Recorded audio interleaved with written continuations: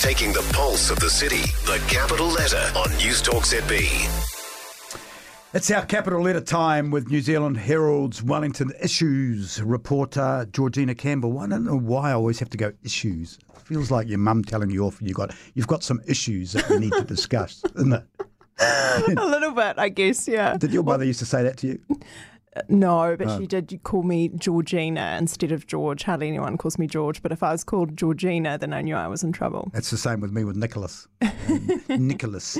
Wellington mayoral candidate says, I know who this is, and the capital city is out of step with other main centres around the country because it's only got one special voting booth, and I know that she wants one at Victoria University as well. I wonder why, George. Yes, so we're talking about Tory whānau, of course, and look, I take your point.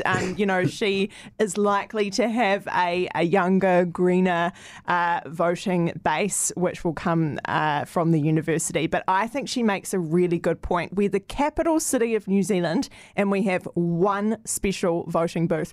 All the other main centres around the country have several, and I think we should be making it as easy as possible for people to be able to cast their vote. And let's be honest, people are unorganised. They may not have enrolled to vote in time, and they just want to rock up and cast their vote. We, should be making that happen. So absolutely, and we don't know where the city council buildings are now. We don't know what, in the old days we knew that the council building was there and you could go down there and do everything right in the middle of town. Now they're on the terrace on floor 18 and 27 or whatever it is. The general public don't have a clue. Totally. Everything is all over the place at the moment. But the good thing is that the council has said it is looking into the logistics of providing more than one special voting booth. So they say they'll have more information on that in the coming weeks. And I look forward to following up with them on that one. Do you know, you're probably not interested in this, but I'll tell you that my voting, I'm TAB Nick here, I'm saying if I was putting odds right now, I've got all three exactly the same. Now, you're going to look at me and go, "What? How am I doing that?" But you go.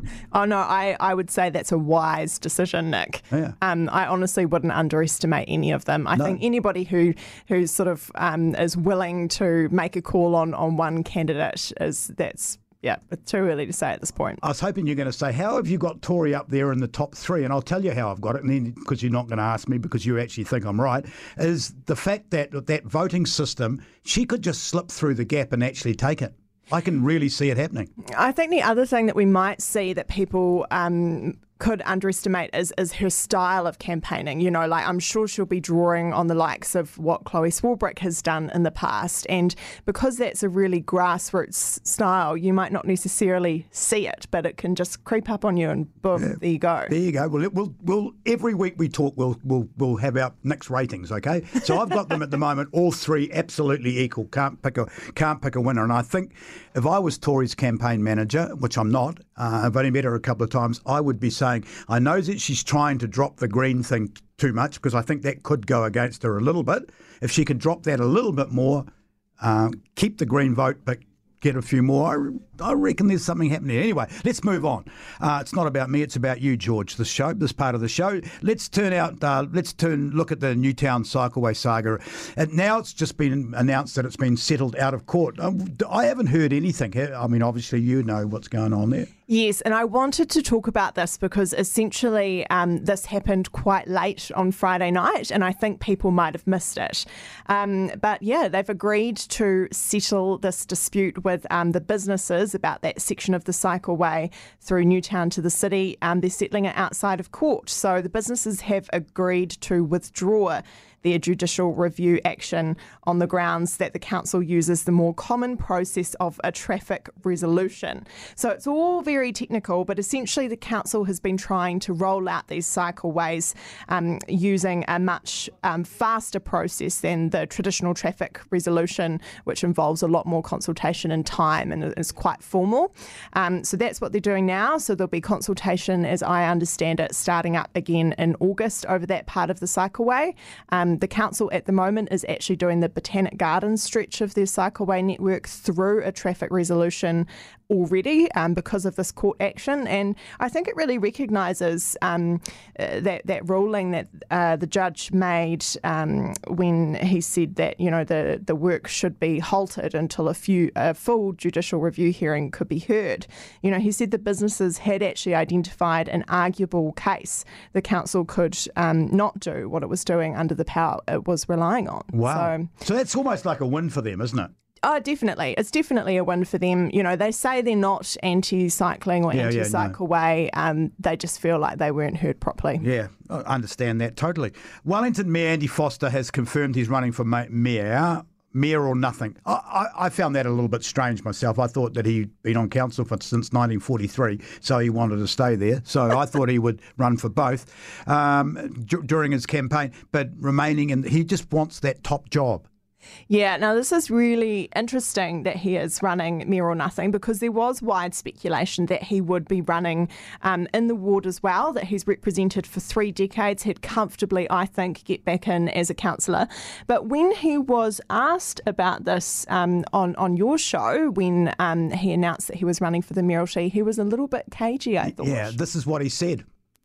Are you going to run for council as well as the mayoralty race or not? My focus is on the mayoralty. So you will not run for council? Yeah, no, my focus is absolutely on the mayoralty, yeah. Right. Because there was lots of talk that you might do both again, and you would have been, I don't know whether you realise that, but you would have been the first person to actually have done both. So you've decided that council is not for you, mayoralty or nothing. Well, it's do or die. Yeah, my focus is the mayoralty, and that's where I'm going.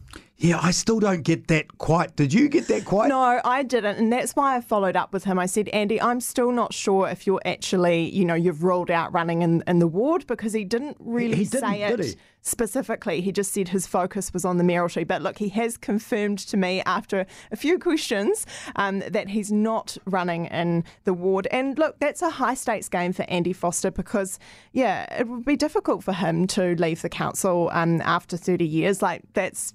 This has been his job for a really long time. But good on him. He would have been criticised on the campaign trail if he was running in the ward as sort of like a plan B option.